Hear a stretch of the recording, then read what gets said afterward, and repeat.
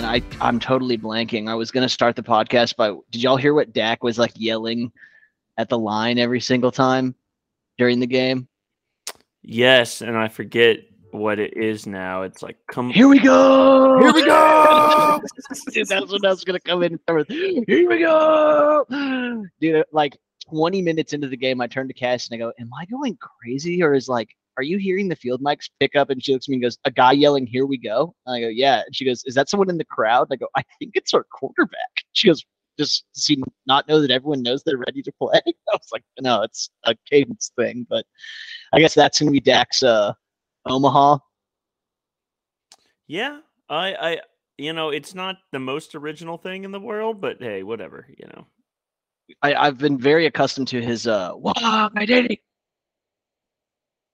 But it is funny Or when kill. when you see the clip, the little clips they put together, and it's like 50 seconds of him just, "Here we go." Yeah.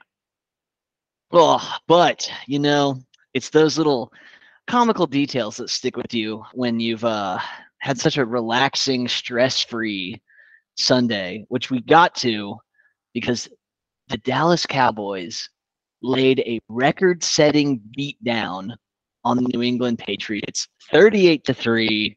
We're here to talk about it. This is Boys Will Be Boys. I'm Andy Gatelli. Benjamin Walker. Zachary Love.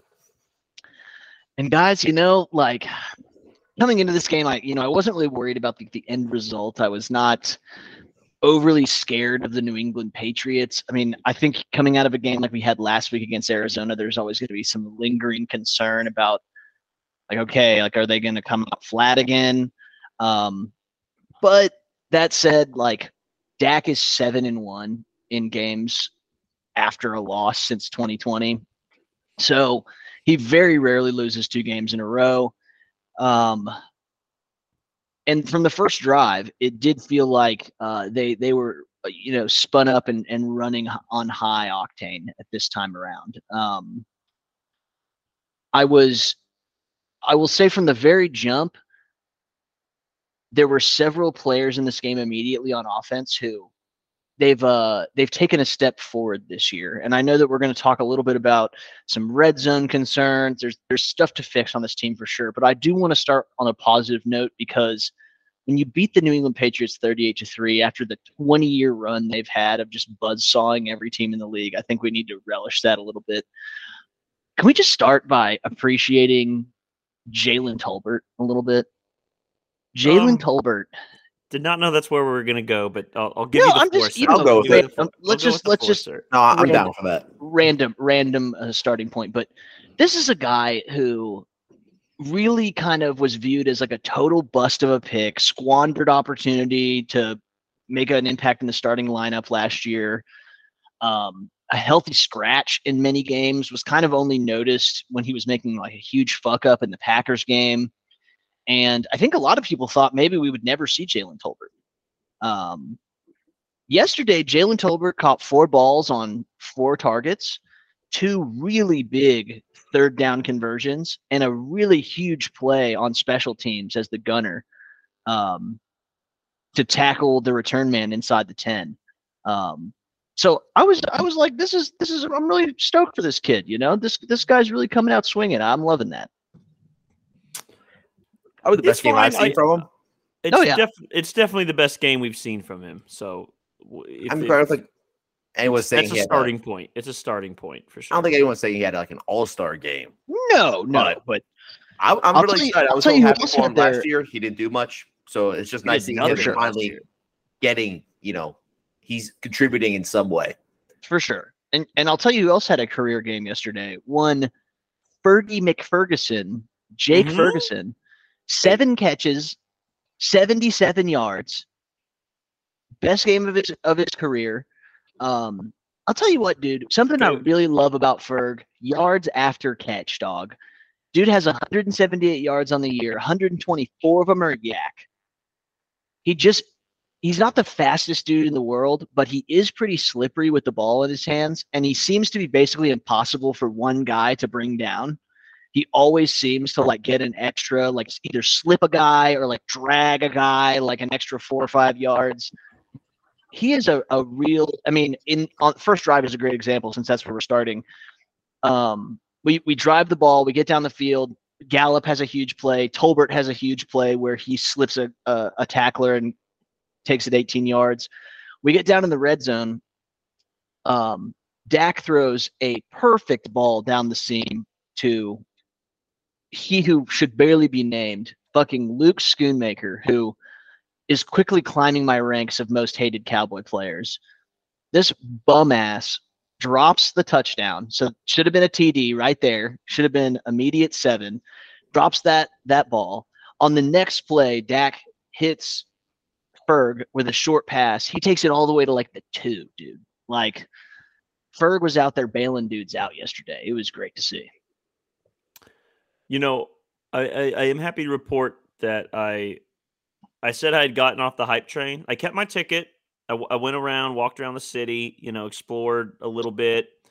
Didn't know if I wanted to get back on, and I have actually gotten back on the stop. So we're done with the sightseeing. We're back on. We're happy to be members. It's a little more full than it was last time I was there, but it's okay. There's still room, and so I've kept my ticket, goat. So I'm back in on Ferg. I'm back in on it, Fergie. I really hope that after a game like that, I'm hoping to see more. I know that they love to rotate their tight ends, and there's a lot of them on this team. But man, like the fact that we're targeting Schoonmaker multiple times in the red zone, like that's a waste of snaps, in my opinion. Like either give those targets to Ferg or don't target a tight end. Schoonmaker has 4 targets on the year. He has 1 catch for a touchdown, which props there as a 1-yard TD. And motherfucker has 2 drop touchdowns, dude. Like, that's a crazy rate. Like, when 50% of your targets result in a drop touchdown. I'm loving the bunny. Sorry if y'all hear me laugh. Zach has messed with his screen, and now it looks like a bunny is working in an office chair. And I love his happy about it. His carrot clock. Yeah, it is. That's pretty sick, Zach. I'm just in outer space, but he's given he has a really pissed off look on his face too. It's not high like on, dude. bunny. Like he's like a CPA bunny. Yeah, he's for sure looking at porn on that thing or something. I don't know how you type on that keyboard, dude. There's like 9 total keys, and he appears to use 2 of them. He's hitting just 2 of them. Doesn't even have fingers, just mashing palms. 2 big paws, dude. Just L and A. Just not even touching the mouse, but he is loving whatever he's looking He's at. 90s hacking, dude. Just like into the mainframe, dude. But yeah, I mean, I guess red zone is where a lot of these discussions are going to go. Another game really weird. The target distribution going into this, since you brought it up, is really bad. We hadn't thrown to CD really at all. We hadn't thrown to Cooks really much or Gallup. It was all the tight ends and running backs, which was really strange. What sucks about it is technically the CeeDee Lamb touchdown came on the 20 today, so it doesn't count in our red zone stats, which is kind of bullshit. But that was a nice play to see. That was a good touchdown. I'm glad we got Lamb his first TD on the year. Dak did, and he's hit 3 tight ends on the fucking numbers inside the red zone that haven't been caught. I think the concerns are a tad bit overblown. Generally speaking, if you can move the ball well between the 20s as well as Dallas does, then I feel like there's a regression to mean that your offense will eventually find a way to point it out. But I think they're a little uncomfortable right now. They don't quite know what they want to do there. So, it does feel like they're missing that element of Zeke Elliott's game a little bit. Like when you don't have a big bruising power back to punch it in very close to the goal line, it seems like maybe you get down to the 1, you don't know what to do with your hands. And so you start doing you get a little cute, you start running more complicated stuff. I won't even pretend that the presence of Chuma Igoda at left tackle yesterday, which I'm pretty shocked that was the decision there, that out of all the spots on the line to place an absolute liability when you have guys that have a little bit of position flex. I mean, I think Tyler could probably play left tackle more than Chuma Igoda can. That dude is just he destroyed a red zone possession by himself. I rewatched the game this afternoon. We get down to like the 4 or the 5 yard, or like even closer than that, 2 or 3 yard line. The ball is snapped. He doubles the guard, and the D end can barely believe that no one engages him. He runs straight to Dak and kills him. And then when they get up, as the camera's like going over to Dak, you can see the guard and Biotish come over to Chuma and just like kind of pat him on the helmet and be like, dude, what are you doing? Like, block who's in front of you, man. Like, you're not doubling this guy, like, and leaving a free rusher on the 2. That was pretty bad. I mean, it's concerning because we talk about this maybe for the last 6 fucking seasons, that with Tyron Smith goes down, and he will go down. It's evergreen. You gotta have a solution there, and they don't, which is a little concerning to me. I don't know if I'd move Tyler out. He's played 2 games at guard, and he's the highest rated. I know we jock on PFF, except when it serves our needs, but in this case, it does serve our needs. He's like the highest rated guard. Or in the NFL can Steele play left tackle? I feel like they tried that one week when they brought Lael back, and it was really bad a couple years ago. But I think he's probably we definitely did try that. Yeah, he's Chuma's just right so bad, dude. He just gets so many. He had 4 penalties last week and gave up 2 sacks. He gave up a key sack and had another 2 penalties yesterday. I think that's why you see Ferg and Schoon on the field so much. I mean, Ferg is a really good run blocker. I think they're gonna just have to chip on that side a ton until. And that's another weakness of like some of those goal line plays. They'll have Deuce Vaughn out there, and like I want to see Deuce get used, but like Deuce Vaughn cannot. He just the physics of it don't work. He's not gonna provide much in the way of blocking. Two things with Deuce. One, I think Turpin's even been a better option there for like the gimmicky plays and the end arounds. We already saw him score. Sure. He had a nice 46-yarder. 2, I just gotta say, fellas, I was texting Andy today. I'm not trying to rail on the kid. I like the pick. He's not passing the eye test so far.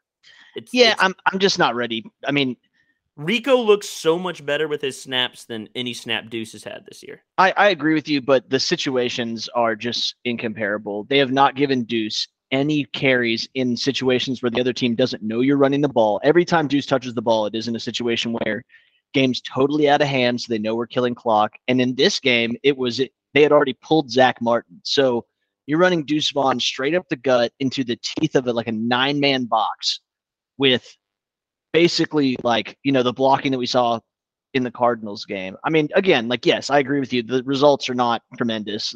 No one's sitting here being like, Deuce has looked incredible. The situation is such that I will say this also, and I said this to you in the text, I don't see the value in that. I don't think you're developing Deuce Vaughn by giving him those touches. I don't think he's learning anything or gaining knowledge of the NFL game by running into the teeth of a 9-man box with inferior blocking.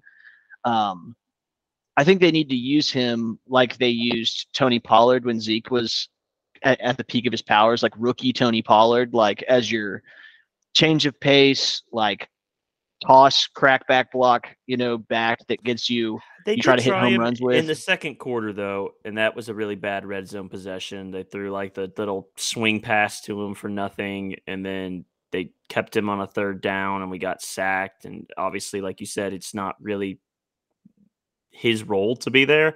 I guess what I'm concerned about is Rico Dowdle left the game today. I think Rico's kind of flashed this year, and you just can't give he's got a Rico hip thing. Snaps to Deuce's. So I don't know what they do there. I mean, Deuce is he's electric in the open field. They got to find a way to get him in the electric field, but just like you said, maybe running up the gut. Maybe it's just hey, we're not quite sure how to use this guy right yet. I mean, hell, Turpin last year was a complete non-factor on offense. They didn't know what to do with him, and now he's kind of had a few nice gadget plays. Maybe they'll figure that out with Deuce. I would like to think a little screen game would work well with him. We don't. Yeah, instead of throwing it to Gallup with no blocker, or we don't really run screens, do we? Not we run often. Our screen game is awful. We run the classic Dez with CD, where it's hey, we're going to toss it out to you in the flat, and you need to beat one guy, and then that'll be something. We run the wide receiver pair where it is the hope is that one wide receiver can run his guy into the other guy, and the guy that gets the ball can make a decision. But like, as far as like more complicated, like your classic like bubble screen, jailbreak screens, Zeke used to there was a 2-year period where like once a game Zeke would take like a 60-yard screenplay using like the same exact play every time, and we just don't use that anymore. We don't even do that with Pollard. Like that's what I mean. Do have some interesting numbers here on the offense that I think is very interesting. So this is like good number, bad number, right? So okay, Cowboys third down conversion percentage is 51.61. Where do you think that ranks in the NFL? I would say that is going to be top 5. I'll say third.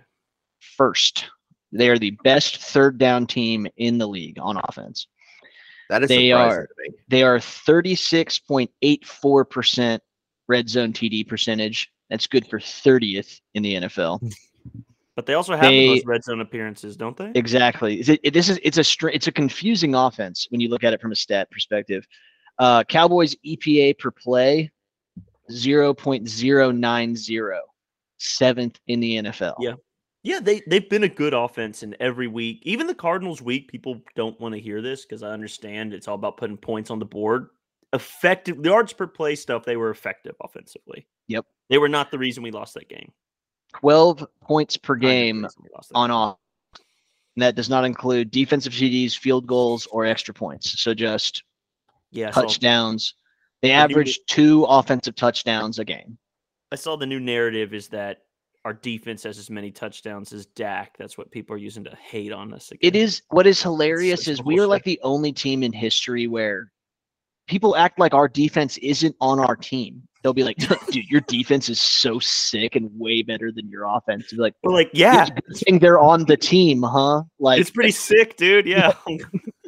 This is the exact same dynamic of last year. And people were like, dude, Pollard's so much better than Zeke. I'm like, good thing they're both on our team then, I suppose. Like, that isn't the burn you think it is. Like, points per play, 0.440 is 5th in the league. Percentage of drives ending in a punt or turnover, 36%, 4th in the NFL. So they drive the field well. They barely ever punt or turn the ball over. Like this year we have 1 pick, and I don't think we have any fumbles on offense that we haven't recovered. We just keep getting them back. Variance, baby. Yeah. Sean McKeon, dude, huge moment for him yesterday. He comes in, Ferg gets a penalty, so they yank him. McKeon goes in. He got promoted from practice squad last week. He hits the block that springs Turpin for the 46-yarder. Then Turpin gets the ball punched, and McKeon hustles it down, and he gets the praise from Greg Olsen. Like, that's championship effort.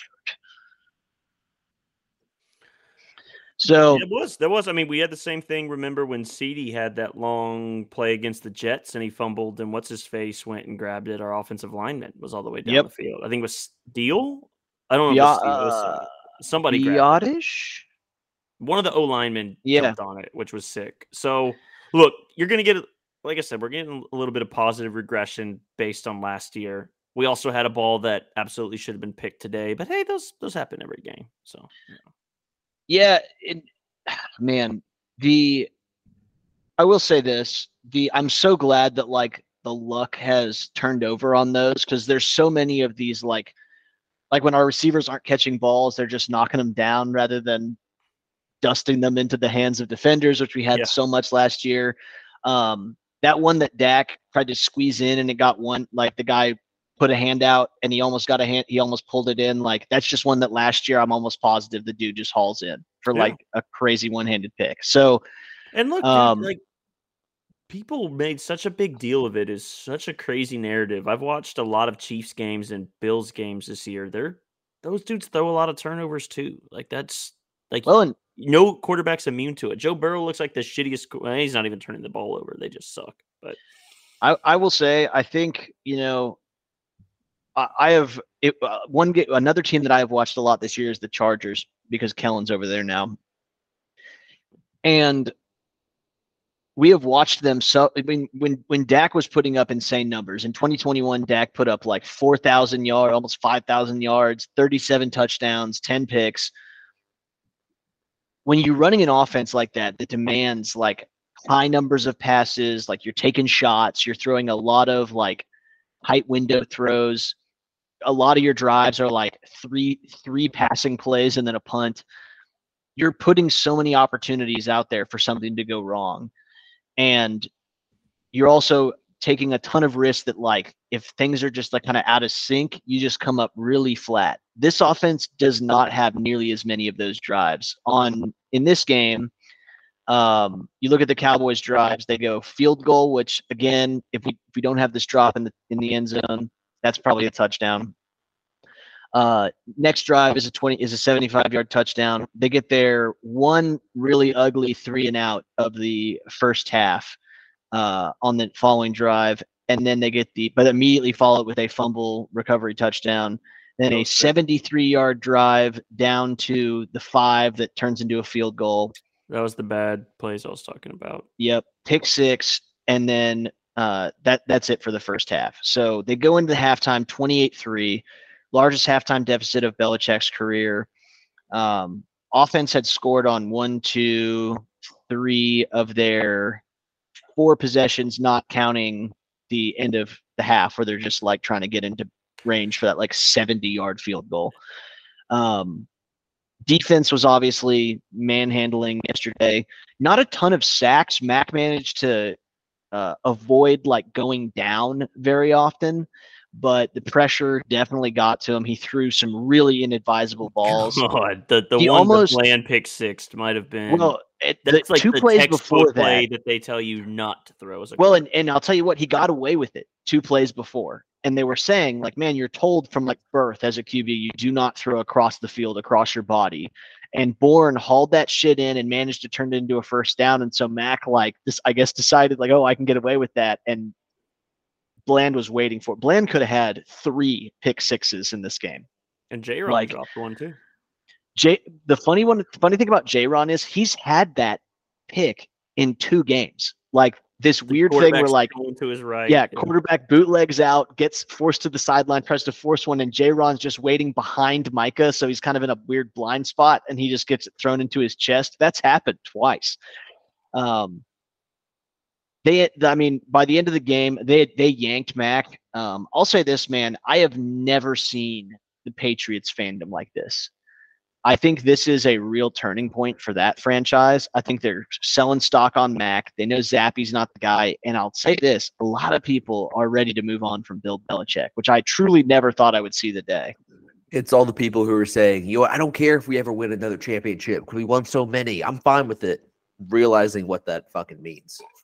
Yeah. Like, no, your team's That's easy to say at the parade. You know what I mean? Yeah. Like, everybody thinks like this will be enough for a lifetime until week 1 of next year, and you're like, wait, this sucks. Like, the fact that we ended Brady's career in an ass kicking, and the fact that Patriot fans are legitimately about to have the talk about Bill Belichick is just it doesn't make up for 2 decades of watching them kick everyone's ass, including our team's ass, every time we played them. But man, it is so fun. Has it changed your perspective on the Brady versus Belichick debate? They're both great. They're not very talented anymore. I mean, that's the bottom, and they don't. I agree with you, but I do think that Brady covered up a lot of Belichick's shortcomings as a personnel guy. Like, I can count on one hand the number of like offensive superstars that the Patriots had outside of Brady, and he won championships with dudes that I can't name. Agreed, but they also shut Sean McVay down to 3 points the year. I agree. 100% agreed. Like, that was a Belichick Super Bowl. 100%. Definitely, and not to take away from Belichick, but he just, like, it seems like if they would have been better served having a real GM, because man, they just don't have any weapons, dude. They have no weapons. They're speed, no weapons. Even on defense, like, Judon is a good player, but he's way past his prime.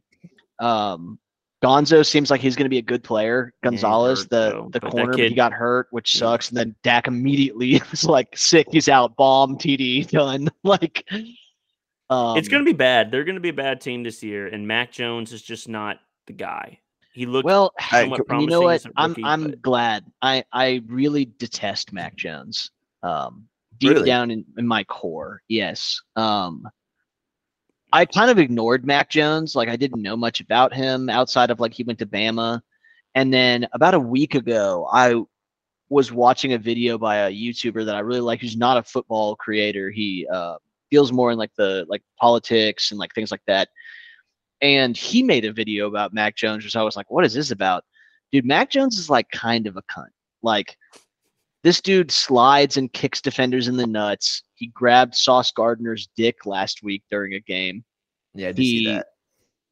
Yeah, he's just like kind of a brat. Like, it seems like he's just like kind of this like entitled, like kind of whiny bitch who picks fights that his teammates kind of have to back up. And like, in the long run, if you're not a very good quarterback and you're doing shit like that, like, the team's not going to want to ride for you forever. Like, that's only cool when you're in Ndamukong Suh and it's like, well, this dude's a monster, so I'm down to fight guys in the parking lot with him.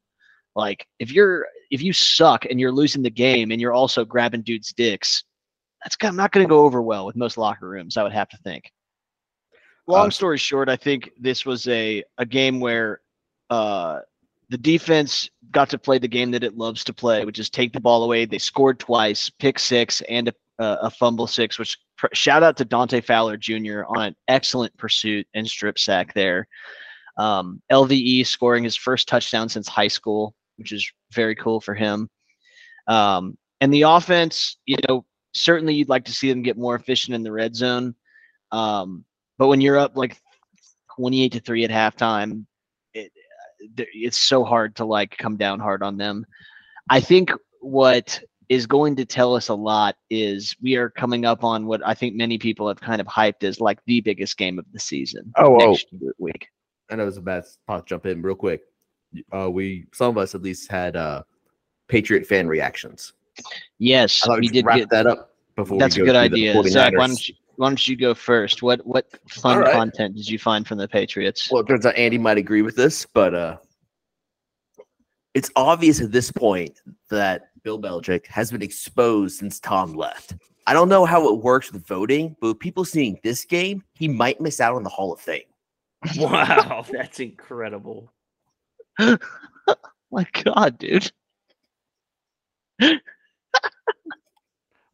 I can't imagine how dark of a place you have to go to say that one of the winningest, almost the winningest coach of all time is. He won like 80% of his games with Tom Brady at QB. He's about to, I don't know how many games away he is, right? But surpassing Shula for the most coached wins ever. He's going out bad. I don't know how many years he has left or how much interest he has, but he's at least going to get that record before he goes. So that's a laughably dark place for your brain to go. But I guess when you lose by 35 points, you do some strange things. Mine is less fun and more made me angry. This is just like shows you just the weird spell that the star casts on people. People need to realize what tonight really means, how bad this truly is. This isn't like we lost a game to the Eagles or the Niners. This is the Cowboys. The Cowboys did this to us. This is a 9 or 10 win team if some things go right for them. To lose a game this badly to a team like this, a halfway decent team on a good day, shows you how bad this team really is. Like, they're willing to destroy their own name in order to just like bring us down a peg. Like, we can't just be good. It makes me so upset. Fuck these guys. Fuck Boston. Yeah, I'm always team fuck Boston for the record. Mm-hmm. Me and the missus watched Spotlight for the first time in a long time the other night. Great movie. It is a great movie. But yes, like we said before, we got into a brief aside for Patriots fan content. This really was kind of the get right game coming off of the just absolute catastrophe against the Cardinals. who I will say the Cardinals put up a better than decent fight against the Niners. I was surprised by that. I really thought that they were going to get absolutely mashed in all 4 games. To be fair, they did fail to cover the spread of 14 points, but they hung around. It was it was 21-16 for a minute in like the third quarter. Like they were doing it. So I'll give them their due. They are a hard fight. They are not rolling over for anyone. And Josh Dobbs, I mean, he's going to get himself like an elite backup He job. looked better than Mac Jones, that's for sure. That is for damn sure. So, yes, certainly I feel like defensively the Cowboys got right. Offensively, they continue to move the ball well. They need to still kind of get that last little section cleaned up in the red zone, but everything comes to a head. Well, before San Fran, though, we got to classically end it with Starlove Goat. So, yes. Before we put a wrap on that, I know we didn't go too deep in the weeds on this one, but it was a blowout pretty quick. It was 28-3, and the second half was largely a snoozer. I mean, even Crush came in, went 2 for 2, by the way, 20 yards. Fucking dealing. I know Zach loved that. Clinical. But yeah, we'll go ahead and do Starlove Goat. As always, sometimes we get wacky. Sometimes it's just who had the best game. Mine's pretty easy, and that is Deron Blanders, a.k.a. Deron Bland, with the pick 6. Almost had another one. His 8th pick already in his career. Pretty sick. 2 years, dude. He leads the NFL in the last 2 seasons in interceptions. I know it was, and he jumped that one. That was pretty sick. That was what I felt like was the ending of that game. The defense as a whole looked good, but I thought he kind of shone the brightest there, if you will. So, agreed. Deron Blanders, my boy. Very nice. Zach, who do you got? All right. My shout out is also going to be to Mr. Bland. I was not expecting that second pick. I'll notice it didn't hit me the same way that it did when Diggs got 2. Yeah, I was sick. 2 picks. Partially because when he got at least the first one, some guy at the bar was shouted out, Diggs who? Oh man, when you texted me that, I was instantly just like, I've never had something ruined for me so quickly. I was like, what a piece of shit, dude. He was clearly a big Cowboys fan, but still just like, we have some of the worst fans on the planet. That doesn't totally shock me, but still annoying. He's just going to shout. Honestly, my love of the game is going to be Brandon Aubrey. Oh, nice. Yes. He is just shown to be an extremely efficient kicker. I wanted to see him kick the 65-yarder, dude. I really wanted to see it. I was like, just why not? Let's see what he can do. That was, but also with us probably for Bones to not let him get him off the leash. But with us having currently red zone issues, he's really been helping us out a lot with that. And imagine we had Maher or something less good, and we're going to a lot of these end zones. We're just getting nothing. Dude, he's been super reliable. I did love the Bones special when the Patriots lined up to block an extra point, like it was like a game-winning field goal, and so the Cowboys just immediately audibled to their 2-point like trick play. That I've seen several analysts call this out, that like it feels like that would never have previously worked on a Bill Belichick team. That like that was such a defining moment where it's like, man, you never have seen that work on a Bill Belichick team. It would only work if you have Bones Fossil. Yeah, it was the Bones first, was in his fucking lab. Bones, that's like heroin for Bones right there. Like, getting to run that play, that's gonna sustain him life for. He went home to the missus and turned that shit on repeat, dude. Locked the doors. For one, it was also good to see us going up 28-3 on Belichick because that play, and also I was hearing that that's the first fake extra point attempt since they moved it back in the NFL. Yeah, since it's a 15-yarder. So like that's a big thing to cover, dude. Like most people are not going to go for that, and to get it look easy. See Chauncey Golston get that. I love a big man TD. Those are always fun.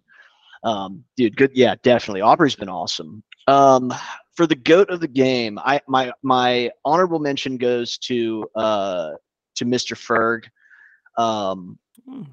He had just several great catches. The one on the opening drive was great. I think the best one was I'd have to look in the drive chart where when it occurred, but there was one where Dak had to fire one over the linebacker and then have it drop in like between the corner and the safety, and Ferguson had to go full extension, catch the ball at the very height of the jump, and then take a huge hit, and he came down with the ball anyway. Just a huge fucking play to convert a third down, and to see a tight end that's in his second year. Like, there was a lot of discussion about Dalton Schultz moving on. 7 targets, 77 yards. I mean, that's a really great day. If you can get some other guys going like they need to, if you can get the CDs and the Cookses going, like, you have something special in Ferg there, I think. So I'm very stoked about that. But the go to the game, I mean, I think it's impossible not to give it to DaRon Bland. Yes. This is a guy that a week ago was instantly just like crowded by the media. He went from being kind of like the number 3 corner on this team to, I think, after yesterday, DaRon Bland's your number 1 corner.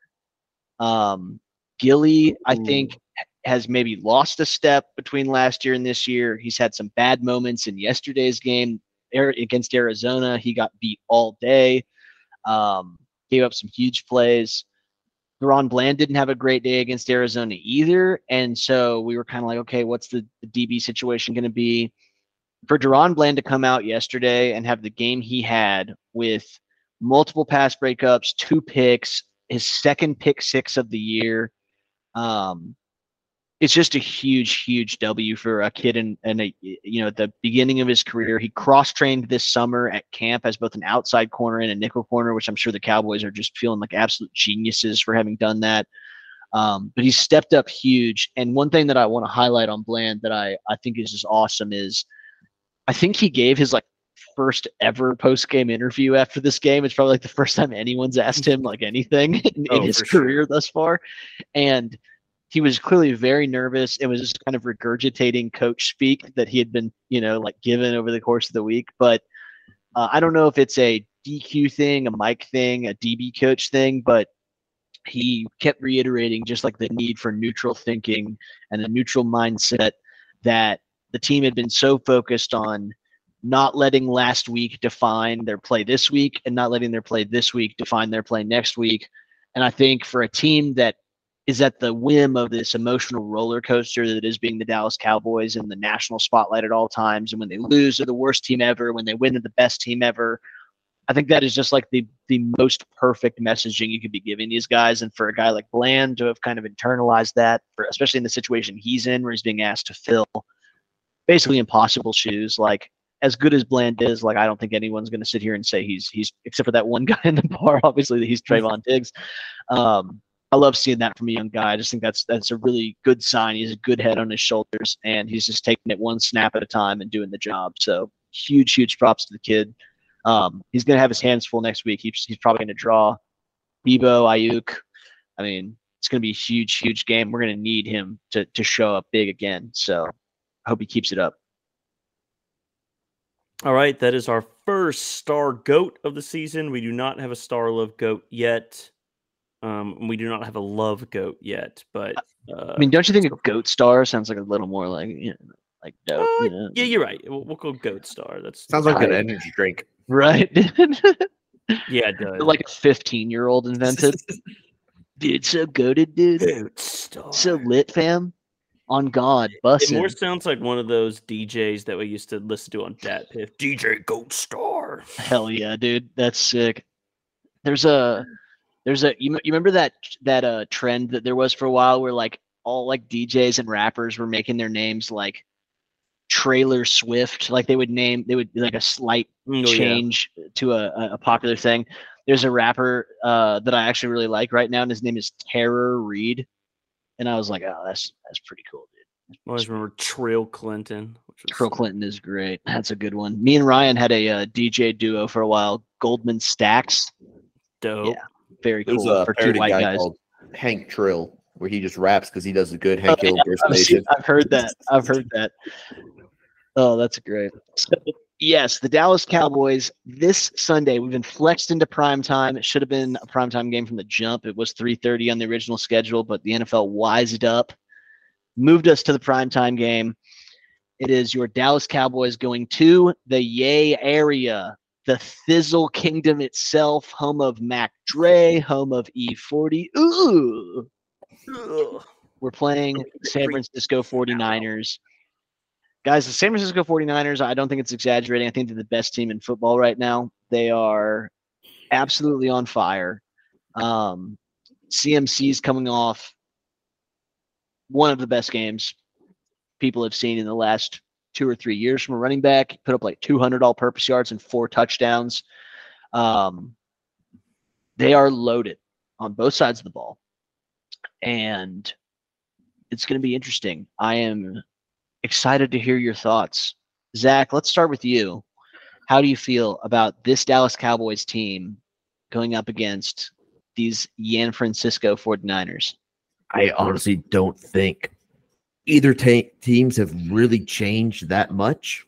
I would have said we improved drastically, except for the Cardinals game. I think it's going to be kind of similar to the last 2 times we played them. I think neither team's really going to be able to score as much as, at least we're not going to be able to probably score as much as we're used to. But honestly, it's not the playoffs. I don't think the curse is going to hit us, because in both those games, we should have won. Like, we made ourselves lose. We fucked up too many times. Agreed. I don't think that's going to happen this time. I'm saying Cowboys win 20-17. I like it. Ben, thoughts on this game? Yeah, they have been sort of the Achilles heel for Dallas, obviously knocking us out the last 2 years. I think they've scored 30 points in every game that Brock Purdy's finished, except for one. Their defense is... I thought we were on that level. I don't know anymore. Their defense is still really good. So, gosh, it's really tough. They are a 3.5-point favorite, by the way. We're playing in San Fran. That's a coin flip, like your 3-point neutral site.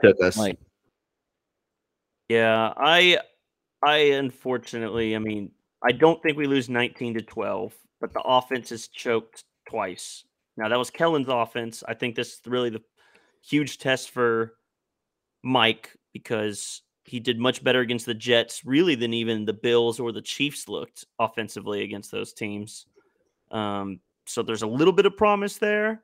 I'm trying to talk myself into it, fellas, but right now, gosh, I don't know. I'm leaning Niners 24-20. Boo. Okay. Boo this game.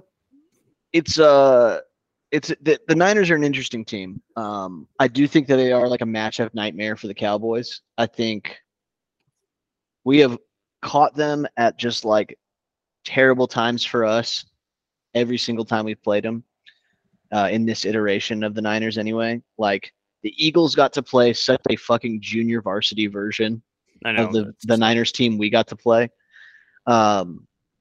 I know that there is a tremendous amount of narrative and discussion around Brock Purdy. And so I'm going to use this opportunity to give my thoughts. Brock is a quarterback who I think it is a testament to how much of a salve winning is. Like, I do not think Brock Purdy is a tremendously gifted quarterback. I think if you put Brock Purdy on the Bears, he would look very bad. But I think Brock Purdy is a highly polished college quarterback who knows how to run a system, and that's what Kyle Shanahan needs. And so when surrounded by elite talent, which he undoubtedly is, protected by such a catchable ball, Yeah, dude. The language used around Brock Purdy is so interesting to me, because it means nothing. It's all just like he throws a very catchable ball. He throws with a lot of touch. All this stuff that just amounts to like, nothing statistically or even like attribute wise would tell you this guy's good, but the results are great. So we have to fill in the part before we say he's a winner. Like, It reminds me a lot of like the language, and I'm not making this comparison, but it reminds me so much of the year that Tebow kind of had his magical year for the Broncos. Like people had to come up with a reason that like this was working. Now in this scenario, it's not really a mystery why it's working. He has maybe the best play caller in football, one of the best weapon sets in football, one of the best offensive lines in football, and on the other side, they have one of the best defenses in football. And Brock Purdy's best attribute is not his catchable ball or his touch or his soft hands or whatever. It's that he's incredibly cheap. The fact that they don't have to pay Brock Purdy $50 million enables them to surround him with elite level talent. And that is an approach for sure. We've discussed before the fact that if the 49ers were not so talented and so successful, I think there'd be a lot more heat on their coaching staff and ownership for the fact that they probably had one of the biggest draft/personnel fuck-ups in recent memory with Trey Lance. To trade multiple premium draft picks for a guy that ends up being your third QB and then traded away for a day 3 pick is an unmitigated disaster. The Bears are currently getting just dragged through 50 lakes of lava for trading the last pick of the first round for a wide receiver and then flipping him for a 5th. The Niners did that like times 10, and they receive almost no mention of it because of how good things are going for them. So ultimately, I think one of the keys is Brock Purdy is basically never in a position where it's on him to win the game. They are almost never behind. They never need him to make a play that is going to like define their game. They ultimately work a system where Brock's job is to protect the ball and deliver the ball safely to playmakers who then make the plays. The question I think will be, can the Dallas Cowboys defense create enough pressure and put them in a situation where Brock Purdy is forced to be the star of the show? If you can do that, I do think they're vulnerable. I think they can be beat. Because at that point, you can't just run the ball with CMC. You're going to have to air it out. And, of course, the more times the ball is put in the air, that's an advantage for the Dallas Cowboys. Their pass rushers can go to work. Their ball hawk secondary can go to work. And a big piece of that also comes on the other side where you need your offense to be potent enough to deliver a lead. I agree with Zach that there just isn't the baggage of a playoff game against the Niners. And I could definitely foresee a situation like 2016, we played the Packers in the regular season. And at that time, the Aaron Rodgers Packers were what the Niners are now. They were the team that always beat the Cowboys in the playoffs, probably dialed up a notch because of things like the Dez catch. So in that game, weirdly enough, that was the David Irving game record game. I think he had like 2 sacks, a forced fumble, like 3 or 4 QB hits. Like he basically ruined Aaron Rodgers' days. Plants over pills. Plants over pills. # plants over pills. But I think if Micah Parsons has a one of those games you remember, it could be that. I think it's a chance for sure. I mean, not that he was bad against them. They don't turn the ball over a ton. They do not. I was actually just about to look up. I had not looked at Micah's because I know Micah had. Obviously, he's had really big playoff games, but I didn't look specifically at his games against the Niners. Okay, let's see here. He had 1 sack. Okay, in 2022, he had 3 solo tackles, 6 assists, 1 tackle for loss, no QB hits, no sacks.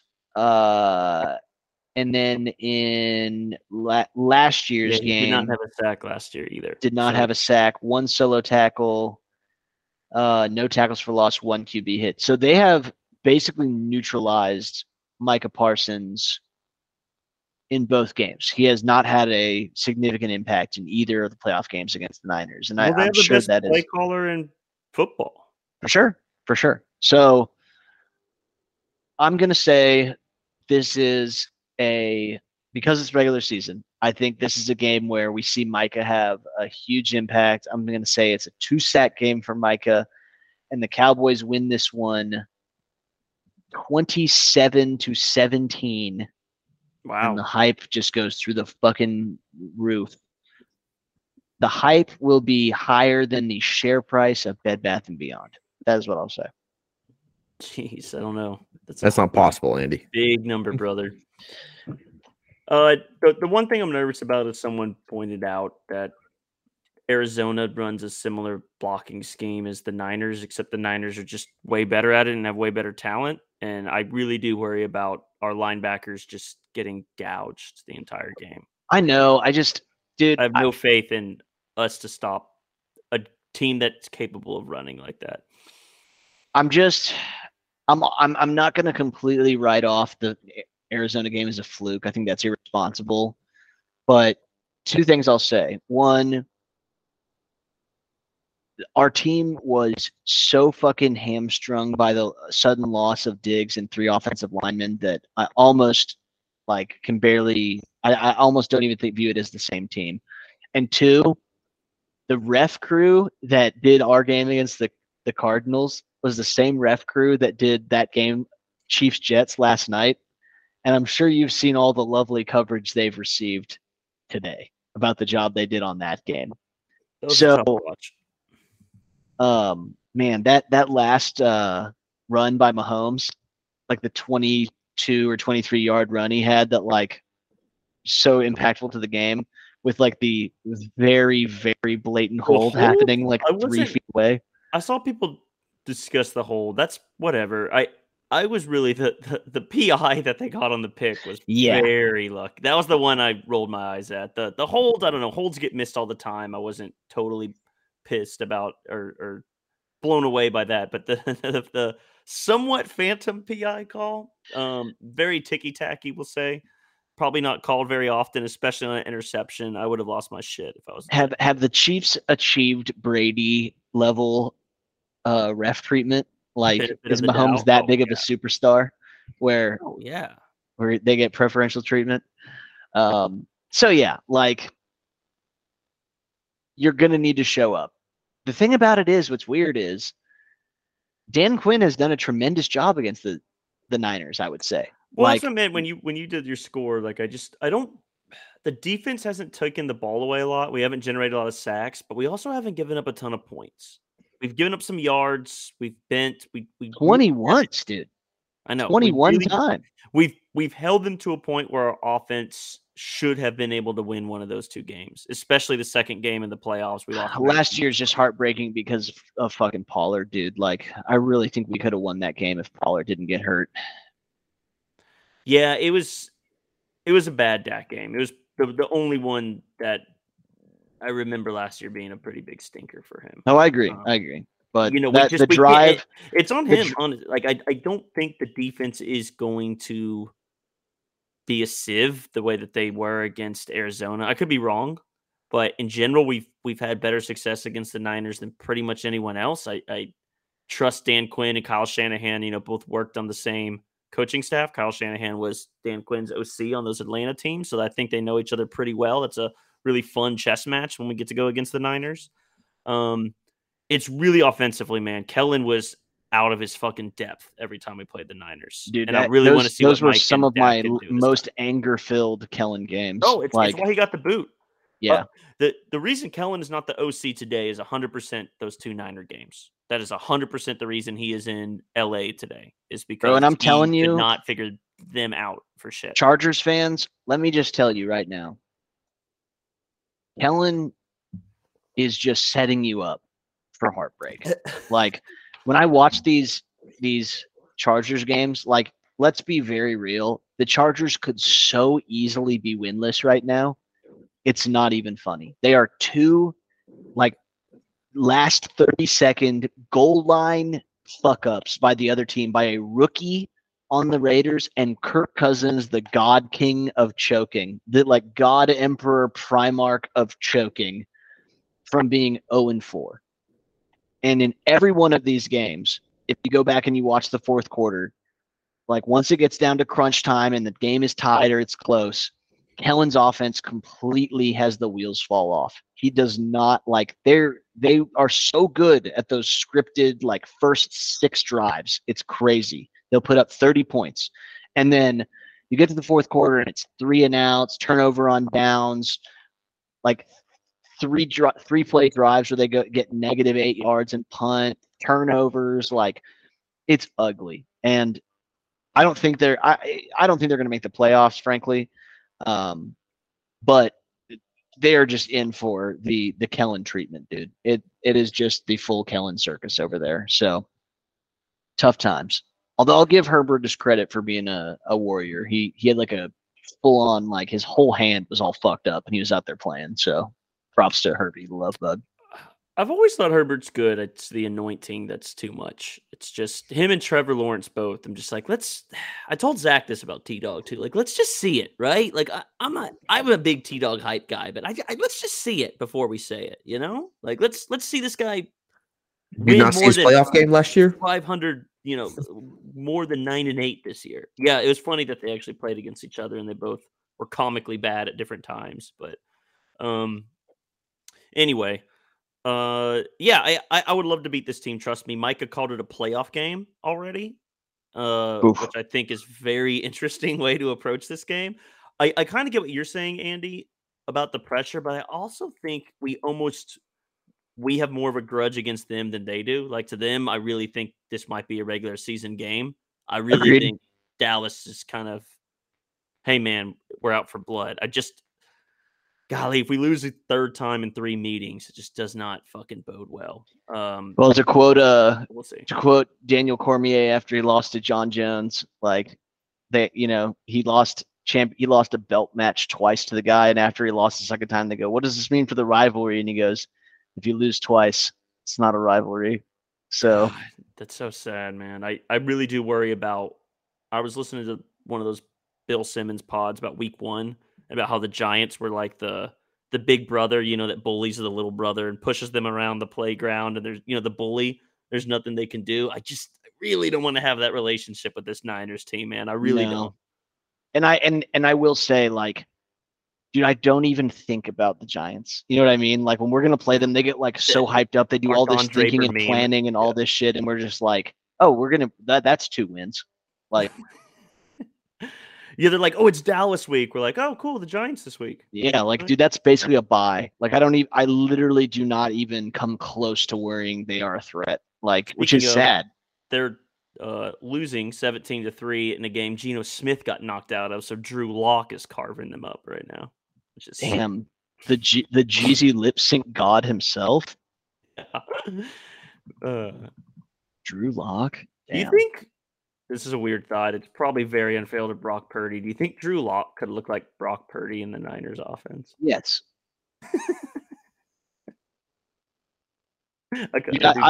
I think Daniel Jones could win a Super Bowl with the. I mean, shit, Brock Purdy could win a Super Bowl in the Niners. Absolutely. Yeah, absolutely. Like, oh, man. Also, can we just take a moment to just appreciate the I know that they're undefeated, but I think everyone has kind of recognized there's like something off with the Eagles. It's their play calling, man. I really think their OC being gone. The rest of that team, defensively, I think they look okay. I think they're very talented, and their run game is great.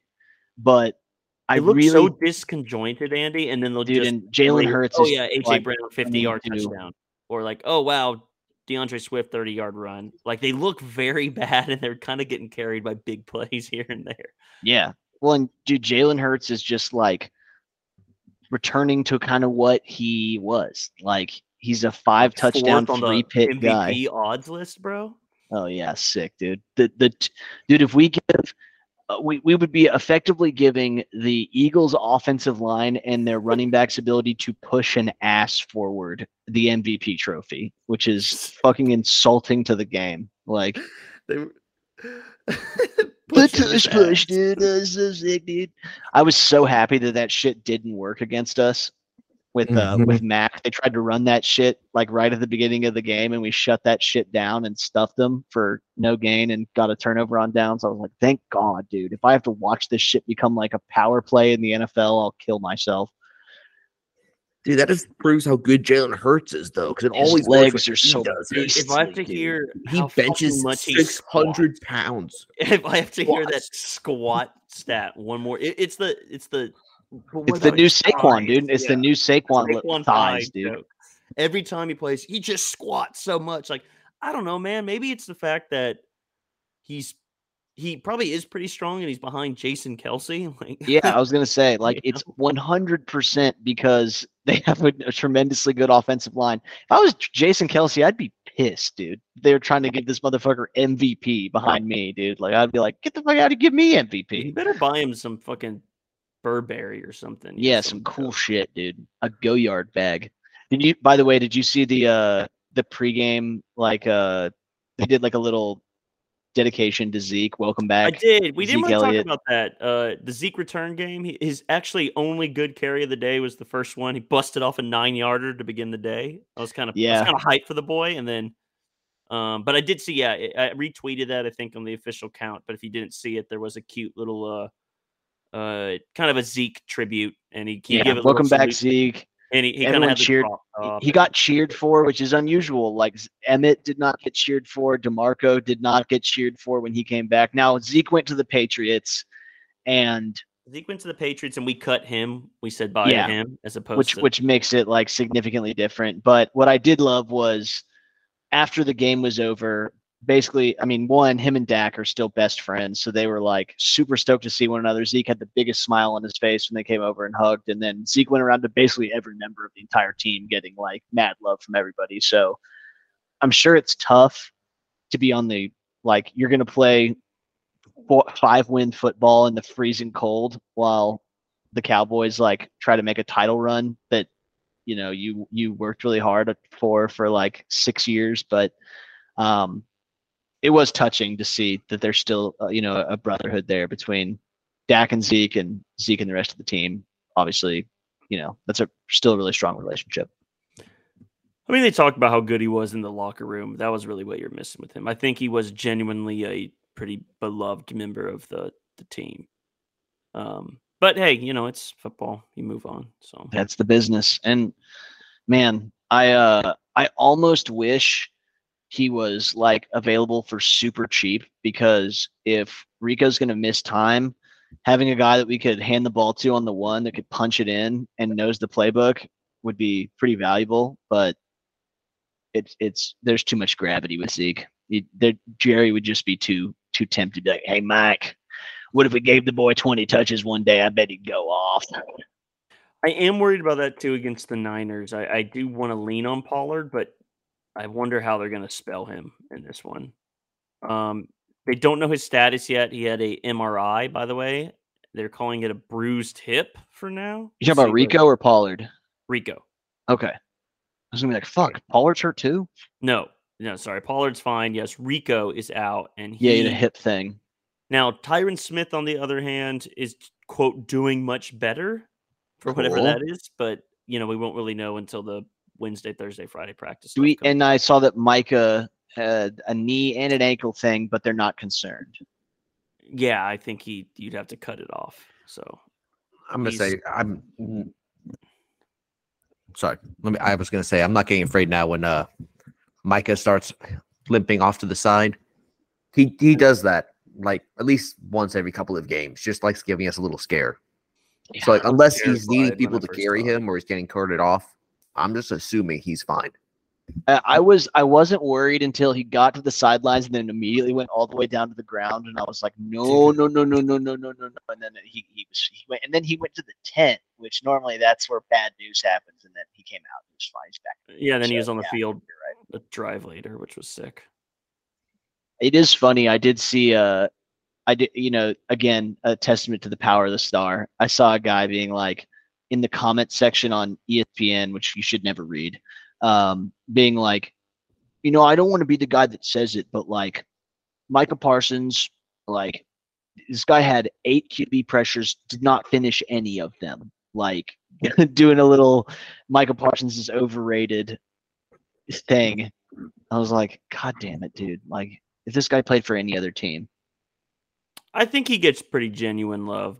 I agree. The little hate he does get is only because people hate the Cowboys so much that they are blind to it. Like, and it's the first game this season he hasn't had a sack. He has 4 sacks in 4 games. We'll take that. So yes, he is balling. So I do wonder what they do with him. And like I said, you were right, Andy. I forgot the last time we played the Niners. We didn't give up much, but man, they made it a point of emphasis to avoid him all game. Oh yeah, they do not want to turn it into the Micah show. Which, man, great, truly great Hall of Fame players find a way to make it the Micah show. So I hope he does that. Me too. So that will be Sunday, 7:20 kickoff in the Bay. Huge game. I mean, this is the definition of a heat check game. Your next 3 of your next 4 games are pretty interesting. You're on the road against SF. Then Monday night, the following week, you're playing the Chargers in LA. Then you get the bye. Then you play the Rams and the Eagles. So 3 of those 4 teams are pretty hot right now. Boy, you got to be careful to come out with some wins in this stretch. I'll tell you this. If the Cowboys beat the 49ers, I'm going to be so fucking hyped that I'm going to be in full fucking delusional mode. Would you, because I know how you feel about the Chargers, would you want to beat the Niners and lose to the Chargers the next week if that's the deal? Of course. Okay. I mean, I hate the Chargers, don't get me wrong, but like, you would take the trade-off though. Yeah, and I guess it ultimately would depend on like the nature of these losses and wins. Like if Brock Purdy got hurt and the Niners had to put in like Darnold at QB and we barely beat them, and then we lost to the Chargers and we lost to the Cardinals. Darnold would be better. Like, I'm not even fucking around. It could be. He got a snap in yesterday. It was decent. So yeah, it'll be interesting. There will be a lot of headlines about a couple of these games. Obviously the Kellen, showdown game, your first match of the season with the Eagles, and then this Niners game, man. I mean, 3 of your next 4 are just enormous. This is like heat check season. Like, you're going to come out of a month from now, you're going to have a really solid idea of how you feel your chances are for what this team can schedule stuff is always changing, but so far we've played, I think, the 28th hardest, and the rest of the way we play the second hardest. Yeah, we have a really tough schedule. I mean, like, dude, the back half, we have like the Dolphins waiting for us, the Bills, like, yeah, we play everybody in the top 5, dude. We play everybody. We're gonna play the Eagles twice. We're gonna play the Dolphins. We play the Bills. Play the Niners. Dude, I'm excited for it. Shit. Yeah, it's awesome. Sure. Like, we're gonna know what we are going to the playoffs. We're not gonna be hoping that we can run with the best teams in the league. We'll know exactly. They win 12 games. I mean, that's a hell of a year again. Oh, for sure. Yeah. This isn't the Eagles last year where it's like they win 13 games and then the first real game they play is the Super Bowl, and they're hoping that it still works the same, and it don't. So yeah, man, I'm stoked. Niners game's gonna be huge. Fuck yeah! We're going to North Carolina for a wedding on Friday. We get back Sunday morning. It's our first time on a plane with the little dude, so probably going to be a stressful fucking adventure. But on the other end of it, get to watch the Cowboys. I'm gonna drug him with the opiate of the masses. Give him YouTube and headphones, which we normally don't do screen time. But we're a Miss Rachel household, actually. Okay. Very educational. Indoctrinating our child. So, all right, boys. Anything final thoughts before we get out of here for the evening? I was gonna do pod picks quick, unless you boys. Oh yeah, let's do that. I forgot about that. How did we do this week, man? Bad? No. We had decent weeks. Heading into Monday Night Football, I was 10-5, Goat 9-6, Z-Love 8-7. Goat was the only one who got the Broncos. That was his big one. Me, Zach, we had the exact same games, except I took Eagles. I almost didn't get the Broncos, man. That was that looked bad for a minute. I took Eagles, Zach. You took Commies. That's right. And then I took Jags. You took Falcons. So that was our 2-game difference. Goat had a few different ones. He missed Raiders over Chargers. He's the only one who got the Broncos. Dude, I was so close on that shit. That pick, dude. Yeah, I know. And then Jags. Other than that, we all missed Bengals, Packers, Saints, Dolphins. So that Dolphins one. They got the shit pushed in. Same with the Saints. I didn't really catch that Saints game at all. It was not on my screen. I had like 7 boxes going on, and somehow that one was missed. But dude, the NFL makes no sense, dude. Like the Bills got beat by the Jets. We smashed the Jets out like they don't even belong in the league. The Bills then go mash on Miami. Miami is hanging 70 on some teams. It just there's no. And the Titans, who have looked awful all year, just beat the Bengals. The Bengals are 1-3. Did you hear what Jamar Chase said after the game? I did not. It was I saw him say like I'm always open or something. Yeah, that was basically it. Someone asked him about him open. He goes, "I'm open. I'm always fucking open."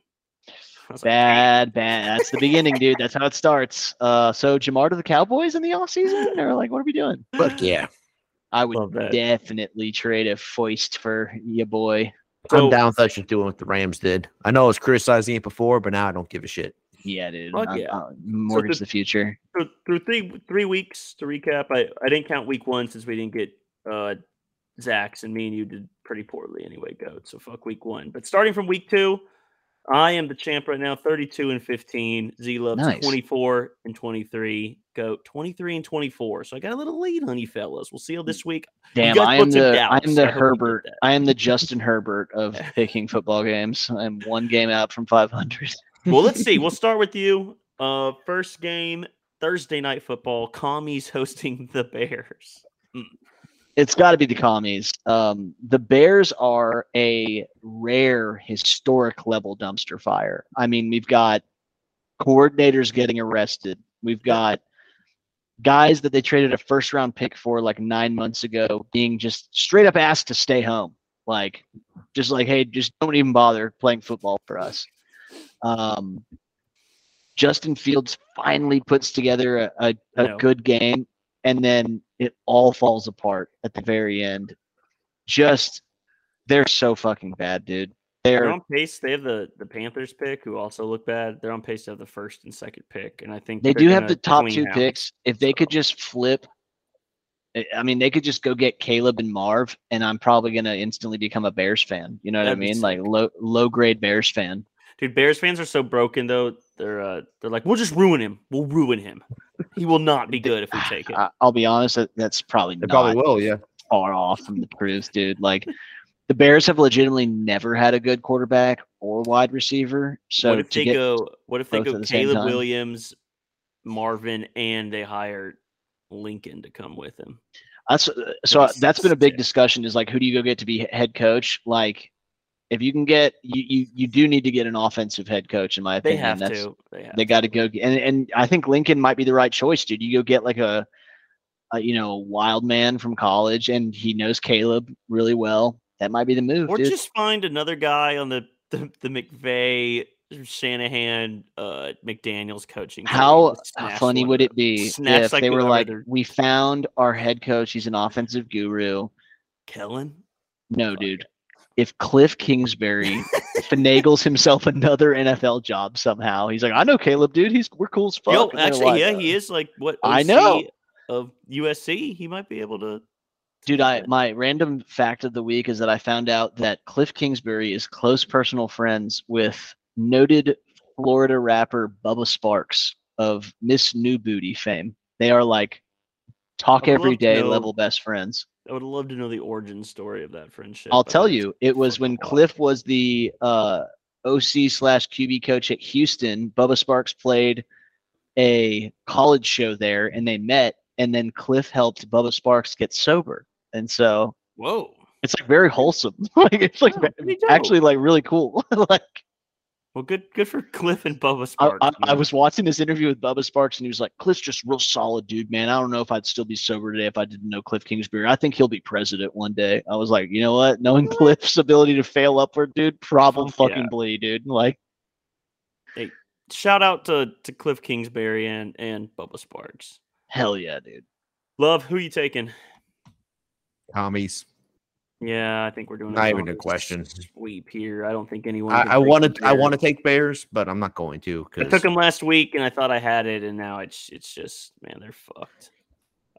Bills hosting the Jags. This is another London game. If it's a Toy Story game, give me the Jags. I think they got an in with Slinky Dog and the Claw Machine. But if it's a real life game, the Bills. I'm gonna take Bills too. I just, they're steamrolling motherfuckers the last 2 weeks. So I was really hoping this would be the season that Jags start doing real well. Trevor Lawrence just figured it out last year, but he didn't. I'm also going with Bills. Yeah, he'd always been a disappointment to me. Yeah, even they won this week, and it was he had like 200 passing yards. It was really dink and dunky, not good. Saints Patriots, golly man, Patriots at home. I think this is kind of a make or break game for Bill and company. I think if they lose, it gets as low as it gets. So I'm gonna take Patriots at home. I'm going Saints, dude. I think they're already there. I think they're in full free fall. I think Judon and Gonzalez are both hurt. Yeah, that's true. Like they just don't. Even if Bill figures it all out or whatever, or gets them to all believe, they just don't even have the talent to execute on that. Like Hunter Henry might be the best player on that team that will be active. It's pretty devoid of talent where like Ramondre Stevenson is their hope. Yeah. Like you're just praying that some guys that other teams have cast off, and that worked when it was Tom Brady throwing them the ball, but they don't have that. So I'm going Saints. Yep, I'm also going to go with the Saints. All right. Next one, we have Colts hosting the Titans. The AFC South is just an absolute shit. All these teams beat good, weird teams and lose to weird teams. I can't imagine. Low key, the Texans are kind of fun now, dude. Stroud's kind of cool. Yeah. This week, baby. Normally I shit all over the Texans. I really hate him, but Stroud's cool, dude. I fuck with Stroud. I think I'm gonna take the Colts, but I don't feel good about it. Yeah, I don't know, dude. I do not think Derrick Henry can do what he did yesterday all the time anymore. I just don't believe that. And yeah, I'm going Colts. I will flip a coin. That is the AFC South. They are all 2-2. Yeah, that's probably the most scientific approach. Nice. Zach's on the tits. Everyone else on the Colts. Ravens Steelers. Ooh, the Steelers. It's Ravens. It's got to be Ravens. Yeah, the Steelers are bad. Ravens did good for me, by the way, against the Brownies. That was nice. We all got that one. Hell yeah. Moving on, we have Lions hosting the Panthers. The Panthers might be the worst team in the NFL. Yeah, I was going to say that's. How many teams can we say that about? It's pretty bad, Zach. It's a lot, yeah. Dude, the Caleb sweepstakes is competitive this year. I'm going Lions. The Panthers are very bad. Bryce Young has not figured it out yet. Yeah, I'm going Lions as well. They're actually opening 9.5-point favorites.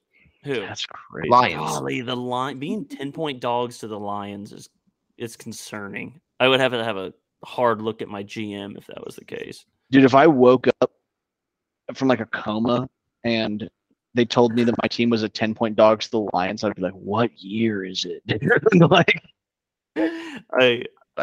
me back under. Yeah, put me up at another 10. I don't want to live this down here. No, I don't. Yeah, I don't. This can't be real. I just wake me up when real life is back. Let's see who else do we got. Falcons hosting the Texans. Fun one. Go. That'll be fun, but I'm going Texans. Ooh. Okay. I just think I think Stroud continues to improve, and again, the Falcons do the Ritter thing is just impossible to overcome. He's like so bad. And they have so many cool. Like, dude, Drake best London had like the sickest catch on Sunday, and I was just like, "Oh, this is such a waste of like tremendous ability." I wish the Falcons would just like give up and shed a bunch of those players so that cool teams could have them, because like Drake London, Pitts, and Bijan are absolutely wasted on that team. Only if they give them to the Cowboys. Otherwise, the Falcons have nothing. But it is just so hard. The quarterback's just so awful. Dude, the Kyle Pitts thing's gotten really weird now. Like, Jonnu Smith has had more catches and yards than him in 3 of their 4 games. Dude, and like when you watch the All-22, Kyle Pitts gets open. I don't know what they do with that. That's starting to look really concerning, man. They need to shed that, dude. They need to shed Kyle Pitts. The contract is crazy because he's like a top 10 pick. He's still only 22 years old. I know, dude. Let him come to the boys, though.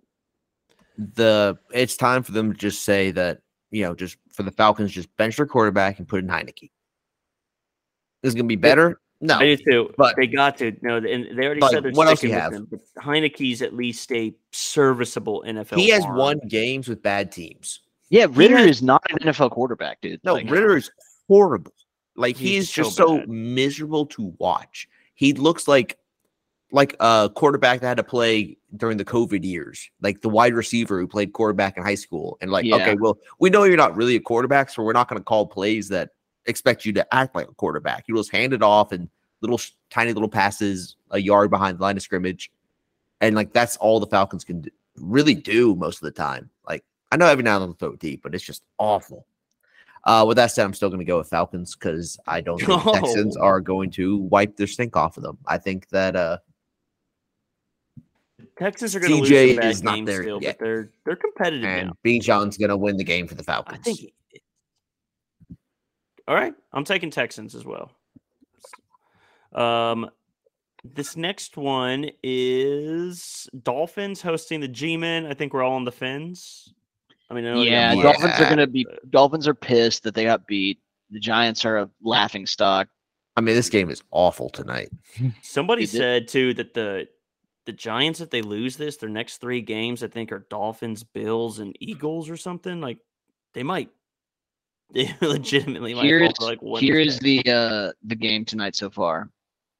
Turnover on downs, 3 and out, punt, fumble, touchdown from the 7-yard line, punt, field goal, touchdown, punt, downs, punt, missed field goal. 14-3 in the third quarter. I mean, dude, this game is horrendous. Got to watch. Man, I don't know how I suddenly blanked on his name. Daniel Jones trying to run with wide open, and he gets like 1 yard.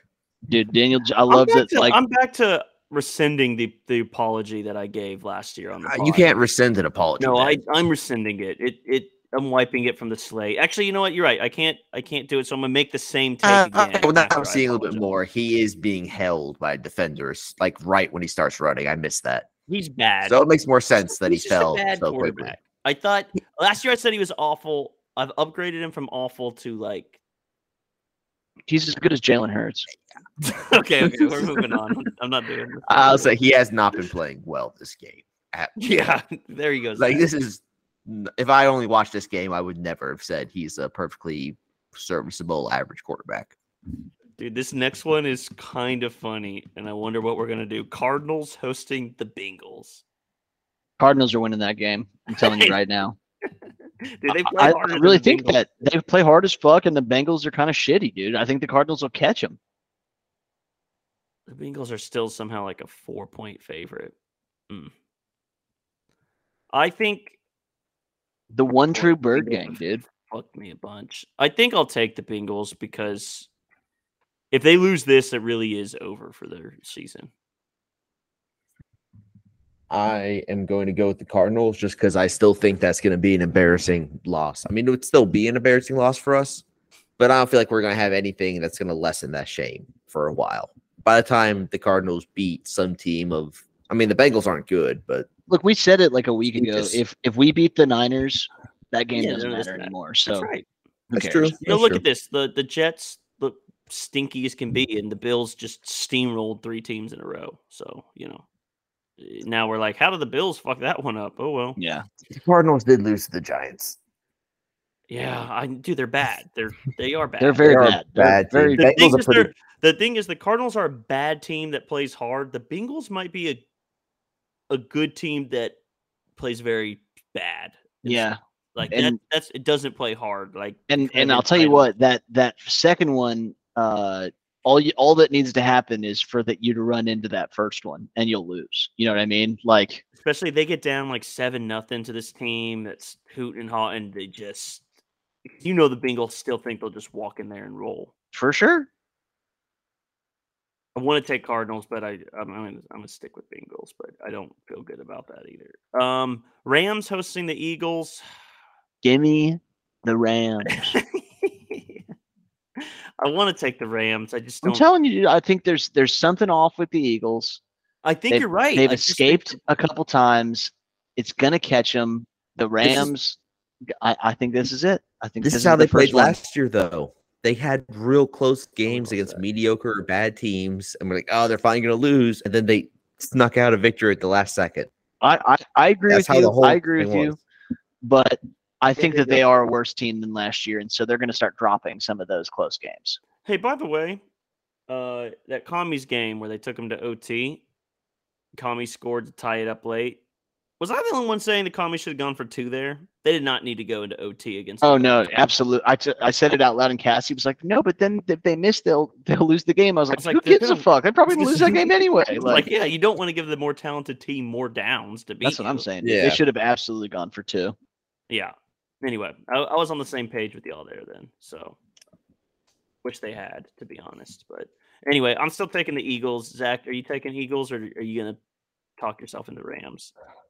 I think it'll be an ugly game. I just think I'm going to go with have Rams. Like 7 good players on their entire Andy team. Talked me into it. They have like 7 good players on their entire team. They're not the Vikings from last season. Like the Eagles, you're not going to win this one. Yeah, Andy, you're right.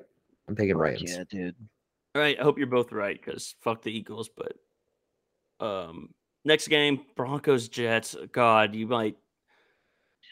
Give me the Jets. I don't know if I would watch. Give me the Jets. I'll tell you this. I have been a big proponent of the Zach Wilson slander. I watched this clip this morning of Rodney Harrison talking to that dude on the Chiefs and like trying to bait him into shitting on Zach Wilson. And I just left with such a bad taste in my mouth. Like, Zach Wilson played a good game last night. He did, without a doubt. And ESPN has put themselves in this situation where they're like an all-opinion network now.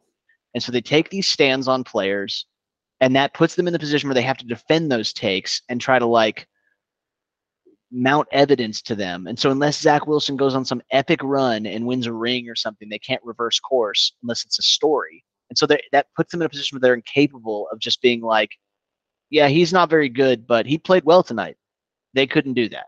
So I'm kind of now feeling myself leaning towards Zach Wilson isn't that bad and is capable of turning in a good game now and then. And I think the Broncos are truly ass. They should have lost to the Bears. I think I'm going Jets. All right. I'm also going to go Jets. I'll say on Zach Wilson, I don't think he's a good quarterback. I think he's a bad quarterback that just had a phenomenal game. But I will say I also thought the slander became just kind of oh, damn. Devon Witherspoon, 97-yard pick 6 of Daniel Jones. Sorry. A pick? Daniel Jones pick? Yeah, pick 6 for Devon Witherspoon. Yes. I had sorry, I put money on Daniel Jones interception. No, that's awesome. All right. What was it? It's just 97-yard pick 6 too. I don't know. I'm blanking on this. It's been a long day. Where everyone's doing something sheep factor. Like everyone's making fun of Zach Wilson, so it's fun to make fun of Zach Wilson. Like I feel like he was. People talk about him like he's like playing like Ben DiNucci. Like he's just like really awful. And honestly, he's just pretty bad. Like for where they drafted him, he's pretty shit. Yeah. But like I don't think he was. He's not the worst. He's not bottom 5 quarterback in the league. I'd say. bottom 10, but I don't know if he's bottom 5. The hate's gotten bad. I would absolutely say he's a bottom 5 quarterback in Agreed. the NFL. He's like number 5. The hate is a little over the top. Also, he's kind of a piece of shit. Yeah, and no one likes him as a person. I don't even want to put myself in the position of like being the opposite, right? Where I'm like defending this guy, like that's my take either. It's just like, dude, there's so many other things to talk about in a football game than just like dogpiling on a quarterback who already got replaced. Like he's their backup QB. They went out and traded shit to get a washed Aaron Rodgers to replace him. It's just kind of lame. It just feels lame to sit around and be like, dude, didn't you think Zach was like super shitty at QB? Well, I don't know, man. He played pretty good tonight, and we had a good game, and yeah, it was great. Yeah, but like when you were watching the tape, you had to just be like, this guy sucks, right? Well, that's not really my job, but you were like you were probably like laughing, right? Because he was so shitty and bad and shitty. Like it's just painfully lame to me to do that at a certain point. Yeah, so I am taking the Jets.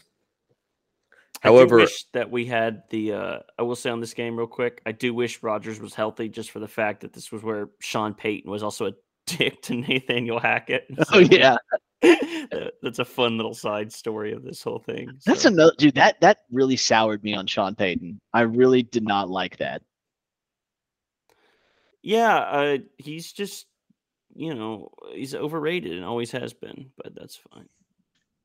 You know what? Fine. I'll take the Jets too. Fuck the Denver. Fuck yeah, dude. Hey, what's interesting? I was wanting to wait till you gave your thing, Ben. The Broncos are 2 points favorites in this game. I know. That's wild, dude. That shocked the hell out of me. I guess it's the mile high thing, dude, but weird. I think they're home and they I don't know. They're both really bad. I don't know how to make of it, but I do think the Jets defense is probably the best unit on that team. Everyone else is just bad everywhere. So I would assume that might be enough for the Jets to get a victory. Agreed. But anywho, that's going to be an ugly game though. Vikings, Chiefs. Yeah. Chiefs, Vikings. Vikings are home. They did get their first win of the year. The Chiefs just win ugly. They're kind of what Philly does, except the Chiefs will get up by 17 and then just kind of dog it. You know what's really interesting, and I don't know if you know this. Travis Kelce is dating Taylor Swift. I had heard that. She's a musician. She's like a pop singer, and they're dating. Like they go on dates together. It's pretty fun. My favorite meme of that is the reverse. So there's been all these like, okay, Swifty, so here's how football works. And someone did the reverse and goes, okay, you're a Travis Kelce stan. You're probably thinking, what's a singer? What is dating? Does this girl play tight end? Does this girl play tight end? I'm going to break it down here in this post. Yeah. That's so good, dude. Oh, that's amazing. I love that. What's a singer? Yeah. Okay, the full thing. Is she have better hands than Kadarius Toney? I'm gonna have to look that up. That's so good. I'm taking the Chiefs. Yeah. When you have Mahomes, it's just hard to pick against you. He kind of to use one of your quotes, Andy, like, why are you bullshitting? He was bullshitting last night, dude. He was bullshitting. And man, he made an enemy of the gambling community with that slide at the end, bro. Dude, I saw so many rigged takes. I think they said like $60 million shifted because of that move, and they were like, dude, there's definitely like a bunch of like degenerates that live in like Jersey City that want to kill Patrick Mahomes because he did that, dude, for sure. So it's like, dude, I've never seen more blatant. Mahomes got the call, which I just love this idea of someone this dark, shadowy figure in Vegas calling up Patrick Mahomes. There's like a cigar smoke filled room. They're watching the game on like an old reel-to-reel projector somehow. It's like, nope, not happening. Take a dive, son. Take a dive. You see Mahomes run over to the sidelines. There's one of those phones where it's like the thing you hold up to your ear. It's the receiver's like, hello. Everyone starts speaking in transatlantic accents. Oh, what do you say? Yeah, see? Travis Kelce's in the huddle looking at him, and Mahomes' face looks like the kicker from The Replacements who's crying with like the bed on. Dude, It's the opening scene. Zach, have you ever seen a movie called The Last Boy Scout? I don't think so. No, you must watch this film. It is an action. It's a buddy cop movie. Hero. Yeah, this is a buddy cop movie from the 90s based around the NFL. And the opening scene of this movie it's the Super Bowl. And the Dallas Cowboys, the stand-in for the Dallas Cowboys, they're in it. And the star wide receiver, they're in the locker room at halftime, and he gets a call. And you can tell that based on the call, they're like, "Oh, you better fucking win this game or else," because there's gambling going on.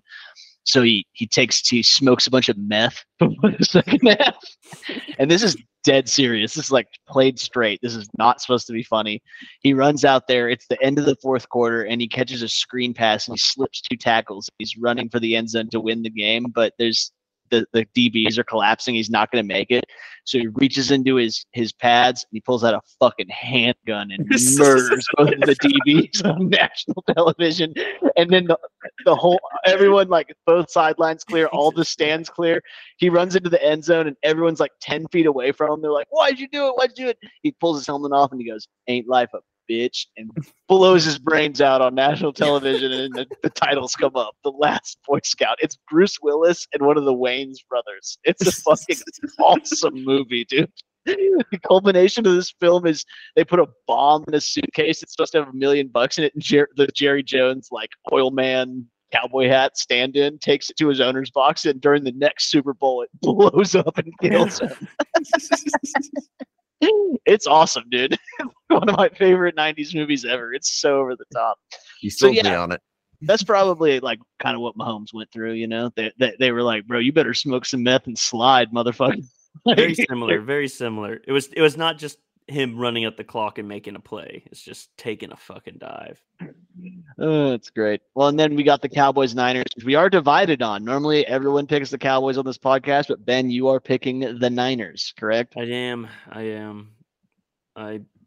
know. I'm a traitor. Man, if we win this game, we're gonna come back on next week and just fucking shit on you for like an hour and a half Okay. about how you were a fucking ye of little faith. But fine. And then last game, I am of little faith right now. That's very fair. And then Packers Raiders is the last game. Yeah, y'all go ahead. God, who cares, dude? Like, who could possibly give a shit about that game, bro? Like, for real. Like, the Raiders are literally starting a guy whose first name is Aiden, which means he's like 12. There's no one over 30 named Aiden in the world. Dude, he's a rookie. So, I know he's a rookie. He looks like okay. Hey, he fought back against the Chargers. It seems like our like 2-week infatuation with Jordan Love, like everyone was kind of like, "Oh, the Packers are in good hands," and that kind of fell apart. Yeah, I definitely lost all my respect for him. I think I'm going to go pretty good. I like them. I think I'm going Raiders. I want to see the Rook win, so give me the Raiders. They're playing in their like nightclub of a stadium with the emoji sphere eyeball looking in at the game. Dude, there's so many great like videos of people like putting their face on the sphere and then doing like bits with it. It's so good. I did see some crazy footage though. U2 played a concert in that sphere, and like they used the whole inside of the inside of the sphere as their screen, and it looks crazy. Yeah, like, it's supposed that's to be nuts. It's supposed to be like the craziest entertainment center. And it's like the outside's all just for kind of gimmicks. The inside though is supposed to be like the greatest. It's built to supposed to be the greatest concert experience ever. And yeah, you can do like crazy light shows and stuff. Although I do think they should just let some guy, the outside should just be a guy's face, and he just like looks around me like, "You there? You are under arrest for speeding on Las Vegas Boulevard." Like act like it's just watching over the whole city like Big Brother. I think that'd be a great bit, like 24 hours a day. "Excuse me, are you engaging in prostitution? You are under arrest by the Las Vegas police." That'd be awesome. They do that exact same thing, but it's voiced by Joe Pesci.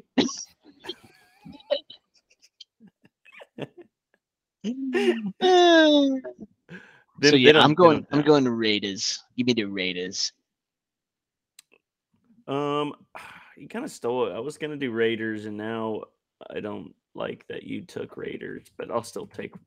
I I don't know. I think the Packers kind of suck, but now I forget how bad Josh McDaniel is a coach, and I think LaFleur will wipe the floor with him. The fact that he keeps getting jobs is just a testament to how, like, what a fucking Nepo club the NFL is. Like, these dudes just get 9 chances to fuck up. It's so bizarre.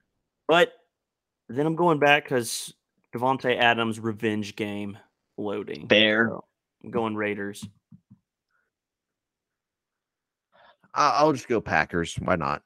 All right, boys. Keep the race interesting. We'll keep it going. Who are our games this week, Ben? Who did we all pick? So for the boys parlay, we have Commies on Thursday night, Bills, Ravens, Lions, Dolphins, Jets, Chiefs. Okay. A smaller parlay than usual. Normally we agree on like 12 on games. a bye too. So. We've gotten real close the last few weeks. Only like 4 or 5 games off every time. We're getting good. Yeah, we haven't really had a good sweat yet. Maybe this is the week we have a good sweat. And this is the first time that we haven't had the Cowboys in there. So that is true. Yeah, we have 8 teams, 18 parlay. Commies, Bills, Ravens, Lions, Dolphins, Jets, Chiefs, Raiders. So I did see said Raiders. Sorry, 7 teams. Zach took Packers. So word. I did see some dude last week hit he hit like 10 NFL games correctly, 10 NFL money lines, and he won like 25 grand. I was like, that's pretty tight. Do you see the inmate who was hot like 2 weeks ago? He's like, is this the dude that's like calling in his bets over the video phone, and he's going really fast, and his girlfriend's like complaining. He's like, no, listen, shut the fuck up. No, shut up. I gotta get this in. Yeah, dude, that's so funny, dude. Hey, you know what, bro? Like, when you're in prison, dude, I'm sure you got nothing but time to just like pour over fucking stats. I don't know. He's putting $1,000 on this bitch, so he must have some cake outside. Hey, man, motherfuckers in jail be hustling, dude. Like, he's probably in there slinging mad soups and shit, phone cards, cigarettes. I didn't really think about how often they could watch football. But I used to watch this YouTube series about some British guy who was in American prison. He was talking about like, oh yeah, like he got really into football. Oh, was it Sean, whatever his name is, the dude from Arizona that was the ecstasy dealer? And it was the other guy, Wild Man. I stopped watching that because he started getting really into like QAnon stuff. I saw that, dude. I kind of watched that happen too because I was really into his like original story because he was like kind of beefing with what's his face. The bull? Gravano, like the famous mafia snitch. And I was like, this is fascinating. What a crazy story. And then, he did get like, the government's coming after me because I'm exposing Epstein. I was like, oh, God damn it. Like, what just happened to so many people? I love this because having watched a lot of his videos with his best buddy, Wild Man on there, Wild Man was very clearly multiple times implying that Sean was sleeping with underage girls. Oh yeah, like he kept like 100%. He's like, yeah, I slept with a lot of girls, always of age though, and they would just like look at Sean, and Sean kind of like look away, like very obvious what he was implying, and like now he's up there that's like 85% of people that are like overly invested in that whole world. It's always like, and it turns out. I think the lady doth protest too much, methinks. So, all right, boys. Well, that is it for Boys Will Be Boys Pick'em. Any final thoughts before we get the hell out of here? None for me. Just happy to give Bill Belichick his fattest L of his career. That does feel so good. Reign of terror finally put to an end. You're welcome, entire league. Gosh, it might have been a game where the Cowboys were the good guys for once. For once, dude. What a very rare occurrance. Bill Belichick's press conference should have been "Ain't life a bitch." He just shit himself. Dude, I'm definitely watching Last Boy Scout again tonight now. It's for sure going down. It's so insane. I can't wait. So, all right. Well, as always, folks, thank you so much for tuning in. If you like what you heard, please feel free to like, subscribe, leave a rating, leave a review. It helps us climb the iTunes, Spotify, etc. charts, and we do so greatly appreciate that. If you'd like to interact with us further, maybe tell us we suck at this. Shoot us an X. Is that what we call tweets now? An X? Shoot us an X on X at BWBB pod over on X. Good times to be had by all. We'll be back next week with a review of the win Me and Zach will be celebrating. Ben, a traitor, will be sad because his favorite team, the Niners, will have lost. But as always, I'm Andy Catelli. Benjamin Walker. Zachary Love. This has been Boys Will Be Boys. Take it easy.